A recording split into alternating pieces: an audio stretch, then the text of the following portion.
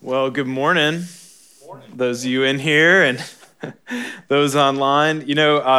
Really grateful, honestly, for the technology because most of the time we would not be so lucky to be able to live stream this to you at home. And, I was driving this morning, I'm from Michigan, and everyone asked me, like, what do you think about this? And I'm like, well, I moved here for a reason, to get away from this. And, so I don't love it, but the thing is like you can't teach people how to drive on ice. That's just not possible. Snow, yes, I can help you out there, but ice is a different thing. So we're glad that you guys are safe at home, and really grateful today. So if you have your Bibles with you, turn to Matthew chapter 6, and what we just sang and considered is what we're going to be talking about today. This passage where Jesus is talking to us about worry and about anxiety and things that we look forward to. So if you're new at Fellowship, if you're joining us online maybe for the first time or in the last couple of weeks, we teach through the Bible. We pick either a book of the Bible or a large section of the Bible, and we work through it verse by verse.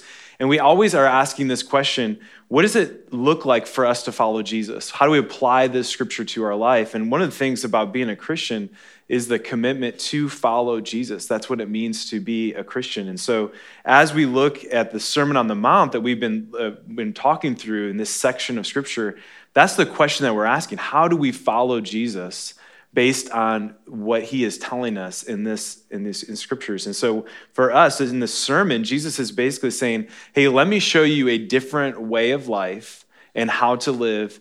And I want to teach you what it means to be a person of my kingdom, of what it looks like to follow me in this way. And so you're going to look at how the world is doing things, and the way that I do things is completely upside down. It may seem illogical, but this is the way of the kingdom. And then he goes on and explains why. So for us, this new way of living actually starts with how we think about things. And what I would say is worldview. Many times we don't think about, like, what is my worldview? But that's really what Jesus is getting after in the Sermon on the Mount. And particularly in these last three sections that he's talked about things that are very timely for us to consider. Money, how we view money, how we view worry, and then how we judge others. So I think that all kind of plays in right now in this season of life, especially right now, especially next week, of judging others. I mean, there's been so many things of like how people view different things. Take any topic right now, and you have differing opinions. And then it's easy to judge other people. And there's worry. This is one of those things, like we often worry about what is to come. Money, and in this time, like maybe you're saving up for retirement or medical bills or those different things happening. So Jesus is asking us to consider what it looks like to live in his kingdom as a person who follows him. And that is our worldview. So he's going to shape our thinking. So we're going to be asking today, Jesus, what does it mean to follow you? So here's the question today. Does Jesus really expect us not to worry? I mean, that's the question that he's going to pose. And so I want us to just think about all the complexity and the trouble in the world. How can he say, do not be anxious? I mean, how can Jesus really expect us as his followers not to be anxious with what we see around us, with what's going inside of us? How can we live in that way? Now, what Jesus is not saying, let me be very clear here. He's not saying don't have emotion. Jesus, as came down to earth as fully human, fully God, experienced fully what it meant to be human. And there's many times where you see where he had full range of emotion. So Jesus isn't saying, hey, don't have emotion, just kind of depart from that or detach from that. No, what he's saying is like to live with God in this way is to trust him and have your worldview shifted so much so that you are actually settled in and not worrying. And so one of the things I also want to be just sensitive to, I know so many of you who in this season feeling isolated and have been struggling with mental and emotional health. And I just wanted to say, if that's you today, I encourage you to take steps towards counseling or getting in community in this family of faith, to have others walk alongside you. And we would love to do that. So if Jesus is being serious, he's asking us to really consider, what does it look like for us to trust the Father? What does it look like for us to see that God is in control and that he is sovereign over this world? And so if he's being serious, how do we actually do this? So let's start with verse 25, if you have your Bibles, let's start here.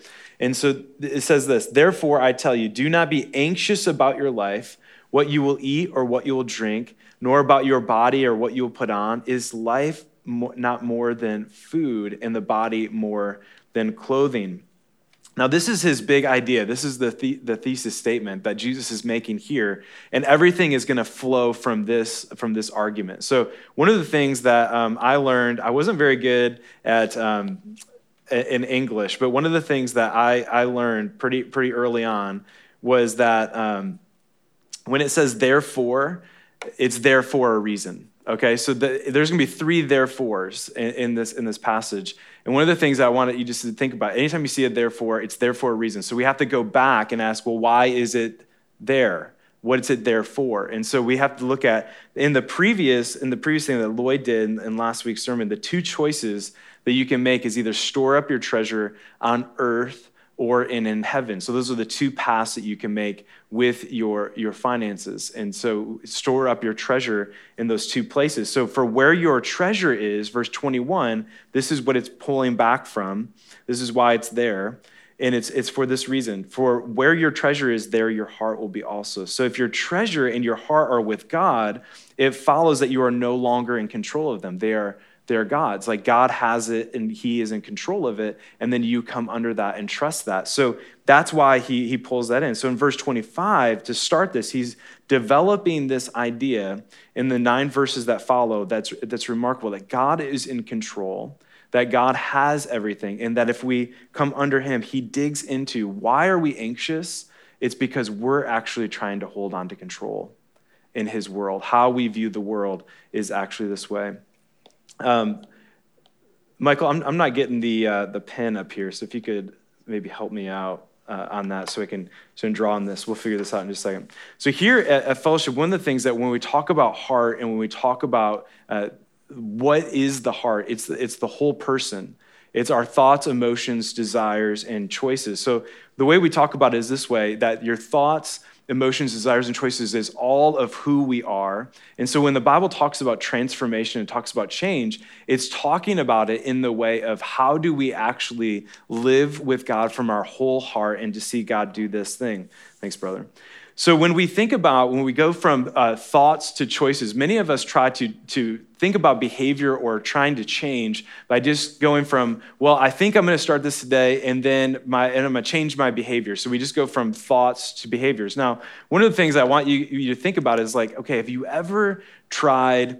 I'll just give like a New Year's resolution, right? We're only a month in. And, so I'm like, okay, I'm going to eat healthier and I'm going to work out and do all these things, right? And if we just try to go from thoughts to choices, one of the things that happens is you're just going from here to here. And Super Bowl Sunday comes along and it's like, okay, there's cookies on the counter. There's all these things on the counter, but I'm eating healthy, I'm like tracking what I'm eating. I don't need 10 cookies, but I ate 10 cookies, okay? So the thing is like I had all the thought in my mind to change my behavior, but it just doesn't work that way if you've ever tried to do it. You have to get underneath why do you do what you do in your desires to get actually towards change. That's what Jesus is gonna do here. It's really remarkable what he's gonna do. He's actually gonna start with your thought life actually needs to change. How you're thinking about worry and being anxious about things actually needs to shift. So he's going to start with our thought life here, and then he's going to move into the emotional life and the desires, and then from that to make a different choice. So Jesus is actually going to follow what we would call the transformational pathway, that it starts with changing our thoughts, goes to our emotions, and then our desires, and then comes out to our choice. It actually engages our whole heart. And so that's what we think that transformation follows this pathway in this way, that it includes the whole heart, all of who you are in your transformation. So Jesus knew that anxiety is this incredibly difficult thing to root out of our lives. Like he knows that. He's not just like, hey, just go and change. just stop being anxious. Like Jesus isn't approaching change and transformation that way. No, he's saying, I know that to change the way that you're thinking about and feeling about this life, it's not just, hey, just go think about it differently and then choose something different. He's actually engaging our whole heart in this way. So here's how he's going to do this. If you're taking notes, in verses 26 through 30, he's actually going to address our thoughts. And then in 31 through 33, he's going to talk about our desires and emotions, and then our choices in verse 34. So that's how he's going to map it out for us. So let's look at how Jesus talks about this, first starting with our thoughts. So look at the birds of the air. They neither sow nor reap nor gather into barns, yet your heavenly Father feeds them. Are you not of more value than they? And which of you, by being anxious, can add a single hour to his span of life? And why are you anxious about clothing? Consider the lilies of the field, how they grow. They neither toil nor spin. Yet I tell you, even Solomon, in all of his glory, was not arrayed like one of these. But if God so clothes the grass of the field, which today is alive and tomorrow is thrown into the oven, will he not much more clothe you, O you of little faith? So Jesus starts with our thought life of how we're thinking about this world. He's actually going to tap into our worldview. I want to reshape the way you're thinking about creation, the way you're thinking about this world in such a way that it's actually going to start to change how you view things. So what he's actually doing in challenging our worldview, he's going to have two surprising points of our thought life. And this is what he says. And the two verbs that I want you to look at is he says, look at right here, and then consider.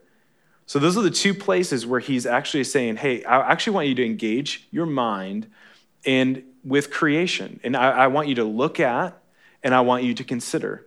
Now, the verbs here, when we just say look at and consider, we might just say, okay, I'm gonna glance at these things, and then I'm gonna kind of move on in my day. That's not what Jesus is talking about here. He's saying, I actually want you to pause, and I want you to meditate on this, and actually take a really long look. That's kind of the way that it's communicated in the original text, that we would actually pause and consider, to actually think about these things. And so why would we do this? Take a real look at them, study them. Jesus is saying if you want to find freedom from anxiety, it starts by how you're viewing God and you're viewing creation. Freedom from anxiety is these two little pieces of looking at the world differently. So what I want to do right now is I actually want us to do what Jesus is telling us to do. I want us to look at and consider these two things that he's saying, okay, the birds and the lilies. So we actually have images that we're going to put up on the screen. And the thing that I want you to look at is I want you to actually think about what Jesus is saying here. Of when you're looking at these and when you're considering these birds, and then we have another image of the lilies in a field, I want you to think about, okay, so just think about all the things that happen to cause them to grow, how they live in the world. Just think about those things. Consider what Jesus is saying. He's saying they don't worry about where their next meal is going to come from. Like the lilies are growing. They're beautiful. But they're receiving rain. They're receiving nutrients from the sun. They're pretty much in a posture of receiving. They're not toiling about how they're going to grow or what's going to happen tomorrow to them. They're not, where are they doing? They're just in the present moment receiving from God. So those are the two things that maybe this week there's probably not many lilies around and there's probably not many birds flying around. But I want you just to think about, is there another part of creation that you could take this exact same thing and think about and ponder this week? One of the things, a couple weeks ago, we let you all know that Paige and Zach Stroop lost their daughter, Lily Grace Stroop, at birth. Lily had anencephaly, and they knew that she wouldn't live very far after her birth. And one of the passages that they chose her name from was this passage that we're reading today about lilies, that they don't toil nor spin, but they just receive, and they're these beautiful gifts from God. And one of the things in the service that we had as a community of faith, we had a service last Saturday, and celebrating and mourning Lily Grace Stroop. And in God's sovereignty, we're at this passage today as a community of faith. I think that timing is just so perfect for us to actually consider Lily Grace Stroop's life in light of this passage. Because one thing that Zach said, he said, when I was holding Lily in my arms, I realized that she just received life as a gift. She was just in my arms receiving my love, and I was receiving her. At that moment, it was just us together being fully present. And that honestly made this text, I viewed this text so differently after hearing Zach's words. And his sister, Amy, is a songwriter in Nashville, and she wrote this beautiful poem about Lily. And so I want us to consider a different Lily this morning as we come to this text, because I think it's so appropriate for us. And as we observe this, I want you just to take note of what this poem is saying and what Jesus is asking us to consider. Just as the sun rises and sets, and in that short time says nothing, yet we are warmed, things grow, life is illuminated, and we are able to see what we couldn't without you there. So you are, Lily. In your short time, we are warmed by your presence, pressed to grow new life, and new life has been illuminated. And we now see what we hadn't without your light. So we thank you for the gift. And like the Bible says in Matthew, to consider the lilies, we consider you. You are our flower that blooms and does not worry or toil or have concern. May we be like you, depending on God, free of worry and concerned only of the short gift of life that we have. And life is always a gift, always a display of the glorious handiwork of God. Like a flower, we are so fragile, clumsy at times, yet sung with the details of a glorious maker. Details whisper in the great display of what points to the mysterious DNA of God. So we consider you and are thankful for what we see now and what will be revealed. From your warmth, you shine in your hours of breath. May we consider you, our perfect, pure gift of heaven, and receive the divine ahas of grace and great love you whisper to us. Amen. I mean, I think that is so powerful when you think about considering Lily Grace Stroop's life, that she did not toil. And what Rob said so beautifully, that her only moments here were just received into her family's arms at a birthday party. And for us, what does that mean that we have more value than the birds of the fields and the lilies in the fields, that we actually have more value and that our Father so generously gives us all that we need? That what if we actually received and did not toil in that way? Because I think Jesus is calling us to consider the lilies and the birds in this way, that as we pay close attention, that we'll actually learn what it means to receive, what it means to have our worldview switch to where God is actually in control. And the fact that these creatures exist in the way they exist are provided for a sign of what I would say, the generosity of God. Like, why do lilies exist? Have you ever thought about that? Like, why do we have beautiful flowers to look at? Like, why does your food taste good? Other than the gift of God and his generosity towards us.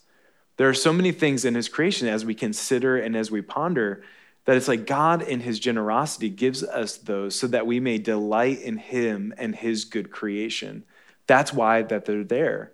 And so when we actually pause and reflect and actually look at these things, we're actually forced to see God's good gifts all around us. That we actually have things in these seasons of change, that we actually slow down in the winter and actually have things come back to life in the spring, that there actually is a reason for these beautiful things that God gives us. And so when we pause and do, we actually see the evidence of God's abundance and his grace, that we are to delight in his good creation. We're to delight in him and what he's done. And so to root out worry is actually to get after the scarcity mentality, that we don't have enough. I mean, that's where a lot of worry and anxiety come from, is that we're looking at the future and saying, if I don't do this, I won't have enough, or I don't have enough right now. If I only had blank amount in my bank account, if I only had, fill in the blank. And, the funny thing is I've actually asked a few people this question. We were talking about worry, and they were talking about, if I just had a little bit more in my bank account. And I just asked them, I said, well, what would be the amount that you would need to stop worrying?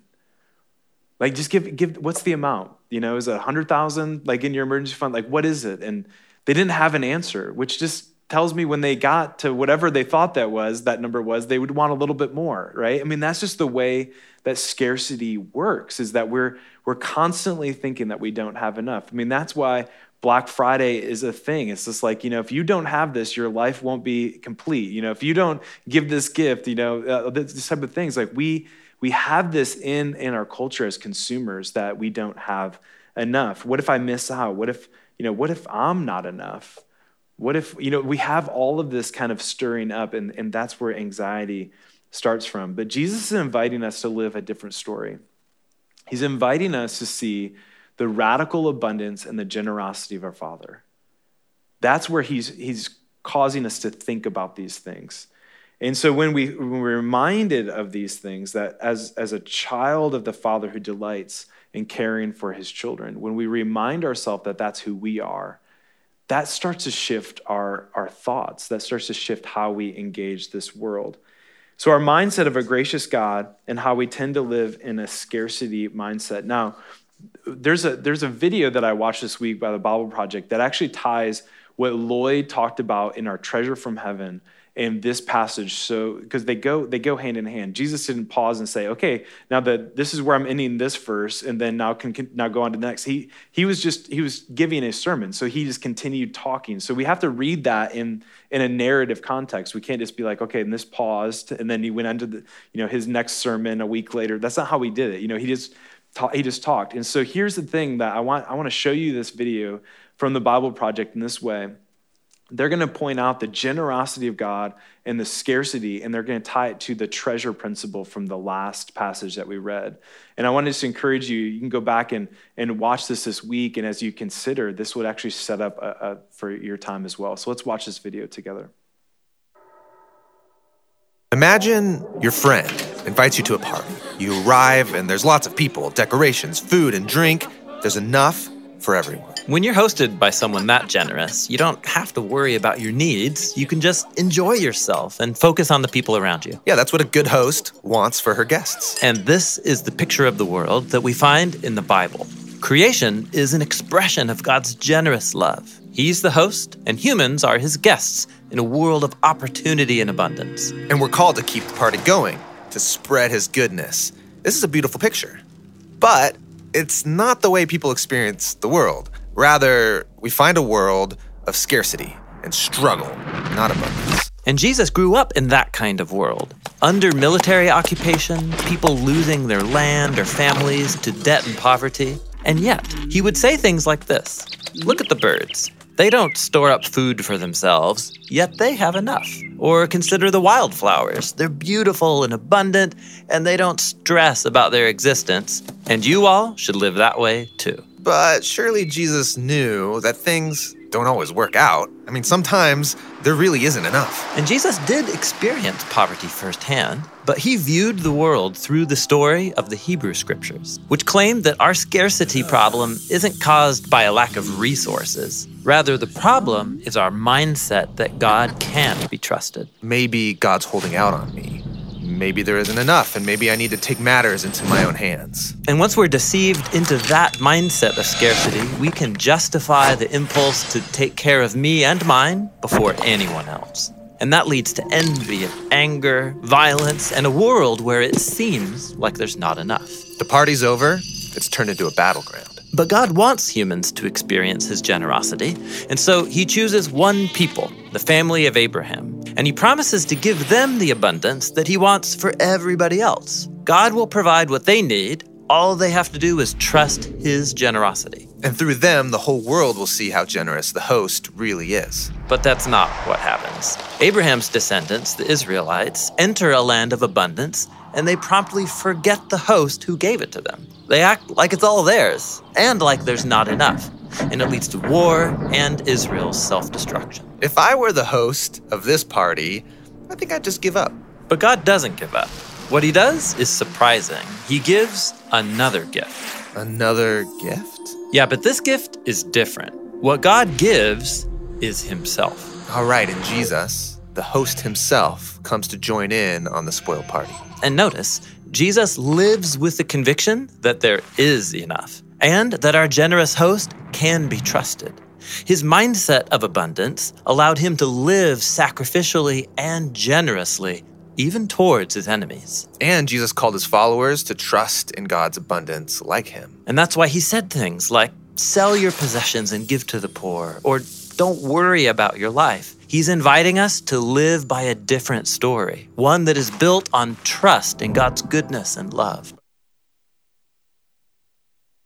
So I love how that ties together the whole story of creation into the story in the Old Testament of what God's people were to do. And then as Jesus comes, how if we as his followers actually view him as the generous one, that we don't hold on to our things with scarcity, but actually open our hands to be generous as our generous Father is with us. So that's the worldview that he's asking us to switch to. That's our thought life. Now let's continue on. So here's a slide I want you to look at. We're going back to where we're going to see. So next on our journey, we're actually going to dive down into the desires piece of desires and emotions.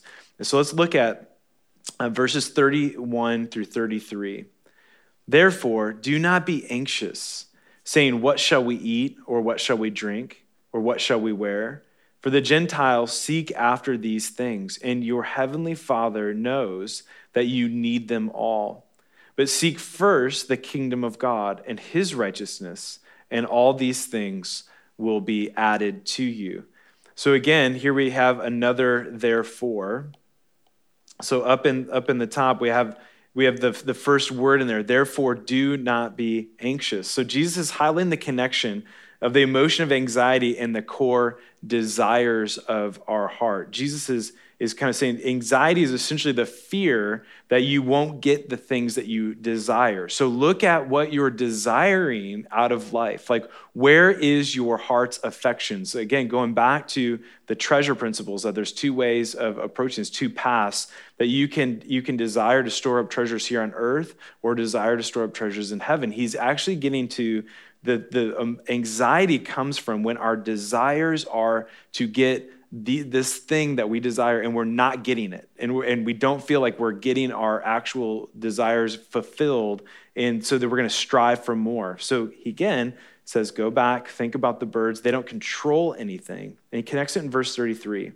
So seek first the kingdom.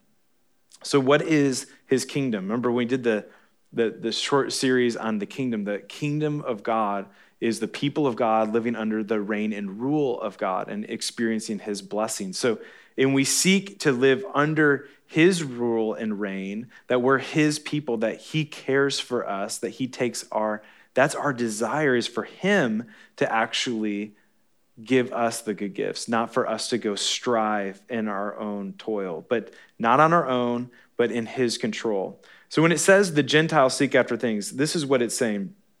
For people who don't have a right view of God, for people who aren't his, they're going to strive after things in the world. They're going to seek their own prosperity and to see their own fulfillment apart from God. They're going to try to fill themselves in a way that seems pleasing to them. And we see this throughout the whole biblical narrative of when people do things that are right in their own eyes and move away from seeing God as the generous provider to live under his control and rule. You see that they do all sorts of different things to kind of fill themselves and treat other people to get what they think they deserve, to hold on to power or to push people down. To treat others and use others for their own gain and pleasure. that's when you live in a way that you're not having a right view of God's world. So Jesus is saying to his followers, you don't have to live like that because you know that God is in control. Seek first his kingdom, that he is in control. So it's for us to think about that, to rest in that God is sovereign and in control, even when the world seems so out of control. That really does cause us to force us to sit down and meditate. Okay, God, I know you're in control. Let me journal through some, what Scott was saying, my doubts and my fears and all those things, and actually work this path because I want to live in a way that is generous towards others, that isn't living in a way of scarcity. Because when I live in a way of scarcity, I'm going to treat people completely different than I would if I had my hands open, receiving you and your love and what you have for me, and then treating others in that way. I would live completely different. So when we flip this around, so finally, we move to, in verse 34, we see that we're going to move to our choices. Okay, in light of our worldview shifting, in light of our desires actually shifting to his kingdom and moving and our anxiety, what is the choice that we make? Therefore, do not be anxious about tomorrow, for tomorrow will be anxious for itself. Sufficient for the day is its own trouble. So here's the last therefore of this passage that we're looking at. There's 3 therefores. Here's the last one. The third and final therefore. Having challenged his disciples in their thoughts, emotions, and desires, Jesus returns and says, do not be anxious. So choose to live in the moment. Choose to live for today. That's what he's saying. Be present with today and what you have today, and let tomorrow worry about tomorrow. So that's the choice to make in light of everything that he led us through in this passage of our thoughts and emotions and desires. The choice to make is to stay present with God today. John Stott says this in a commentary on this passage: all worry is about tomorrow. Now think about this. All worry is about tomorrow. Whether about food or clothing or anything else, all worry is experienced today. So it's about tomorrow, but where is it experienced? Today.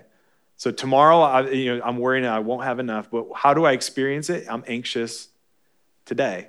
So it affects today. Whenever we are anxious, we are upset with the present about some event which may happen in the future. However, these fears of ours about tomorrow, which we feel so acutely today, may not be fulfilled. So how many times have you ever worried and stressed over something that actually never came about? That's what he's saying here. We worry so much about tomorrow, of what ifs. What if this happens? What if my kid does this? I mean, Melissa and I were actually talking about that's so much of what we do with kids. Like when we're raising our kids, we're like, well, but what if this happens? And then what if this happens? And then what if this happens? And we're anxious today about something that may never happen, 10 years from now.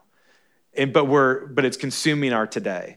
That's what John Stott is saying. Jesus is saying, actually, the thing that you need to do is you need to let tomorrow worry about itself and be present. Now, Jesus isn't saying, hey, don't plan for the future. He's not saying any of those things. He's saying what consumes your emotional life, what consumes you in worry is always about something for tomorrow. He's saying, let tomorrow worry about tomorrow. Because today, you're going to be so consumed by this that you're going to miss what I have for you today. And that goes back into even how we learned how to pray. God, give me my food and my bread today. Today, take care of me today. That's what Jesus is saying. Be present in today, for tomorrow will worry about itself. So think about that. Fear is always about what might happen, but it consumes us today. Tom Wright, another commentary that I thought was really helpful. He said Jesus wasn't always looking ahead anxiously, making the present moment count only because of what might come next. No, he seems to have had the skill of living totally in the present, giving attention totally to the present task, celebrating the goodness of God here and now. If that's not a recipe for happiness, I don't know what is. And think about that with Jesus. There's so much that I want to, obviously as a follower of Jesus, I want to become more like Jesus. But one of the things that I think for me is to be present with people in the here and now. My mind is so much about where I need to get to next or what I need to do next. But Jesus didn't live that way. There's so much where Jesus was so interruptible. And I think that's what Tom Wright is saying. The secret to Jesus and to living in delight and living with others is actually to be present in that way. So as followers of Jesus, to make a choice to be present with God in this moment. So you might be thinking right now, okay, I've got fears. This is where it's so healthy for us to think and to ponder, like, where are my fears taking me? Where are the what ifs taking me in life? And how do I bring that back and offer that in Jesus' presence in the present moment? So what are my fears? And then to bring that in here. And here's what I want us to do this week.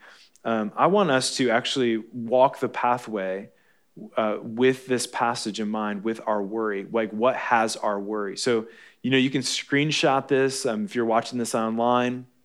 You can take your phone out.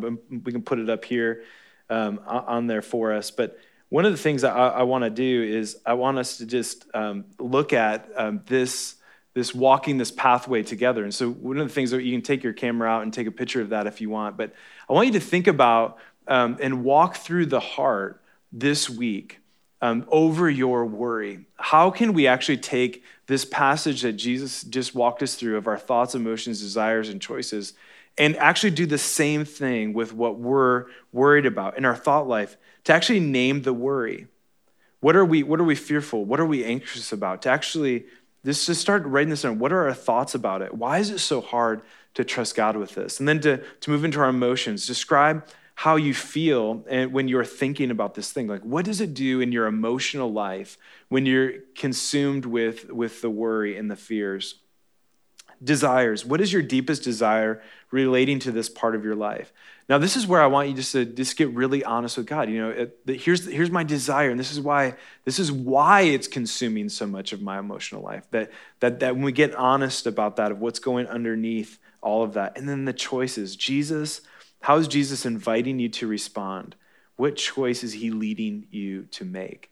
So this is where it could go like a lot of different ways. It could be that God's actually asking me to open up my hands in a certain situation to maybe a need that I know that's in someone else's life.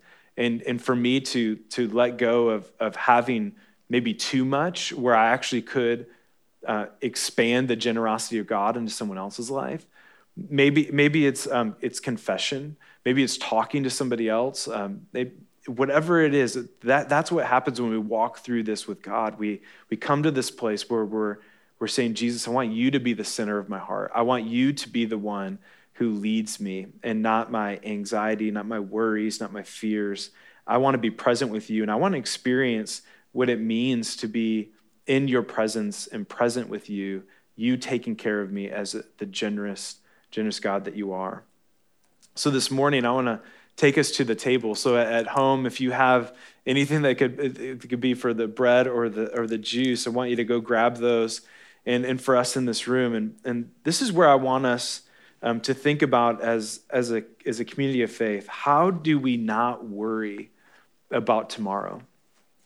Well, as I've been reflecting on that, as I kind of process that through this week, the reality is in my own strength to try not to worry, just to try to like white knuckle not worrying. Like, okay, Jesus, you're telling me not to worry. Okay, I'm not going to worry anymore. Like that's not how it happens. So how can we do that?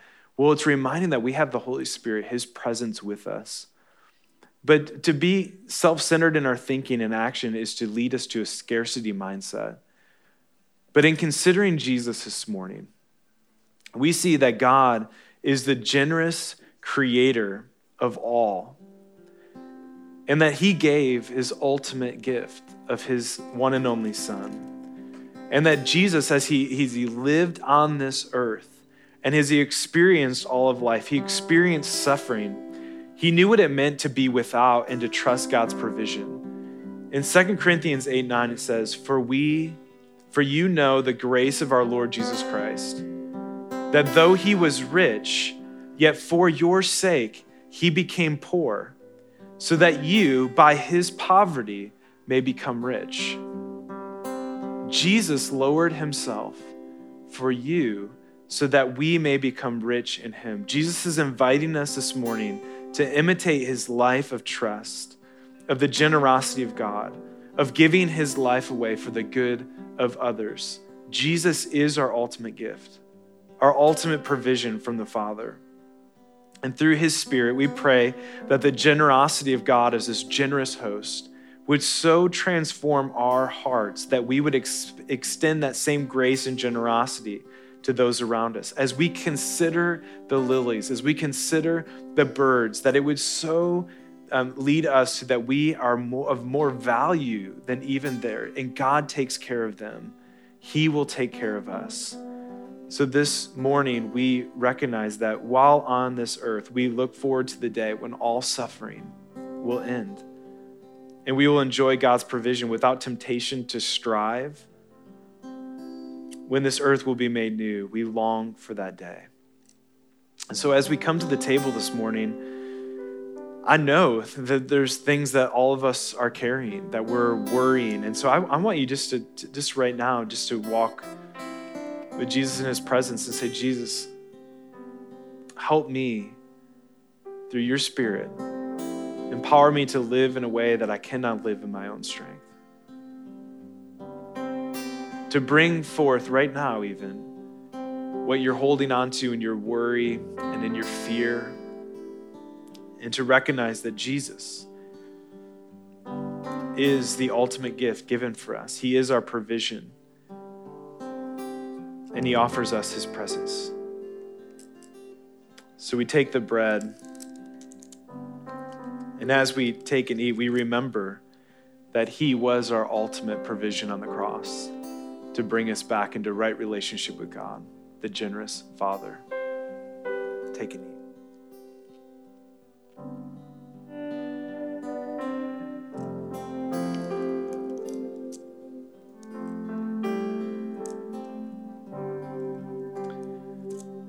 And Jesus, it is through your blood, your perfect sacrifice, living the life that we couldn't. And even in this moment, we recognize that we cannot live the life that you call us to without you and your Spirit. And so we thank you for the forgiveness of our sins. And we ask that we would move toward oneness with you, Father, our generous Father. Take and drink.